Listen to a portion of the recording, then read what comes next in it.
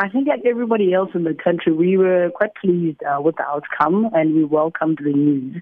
For us, this is really just one more battle that was being won. Obviously, we understand that the war still is not won and there's still so much work that needs to be done around the SABC and really just restoring its integrity and its credibility. But this is certainly one step in the right direction for now,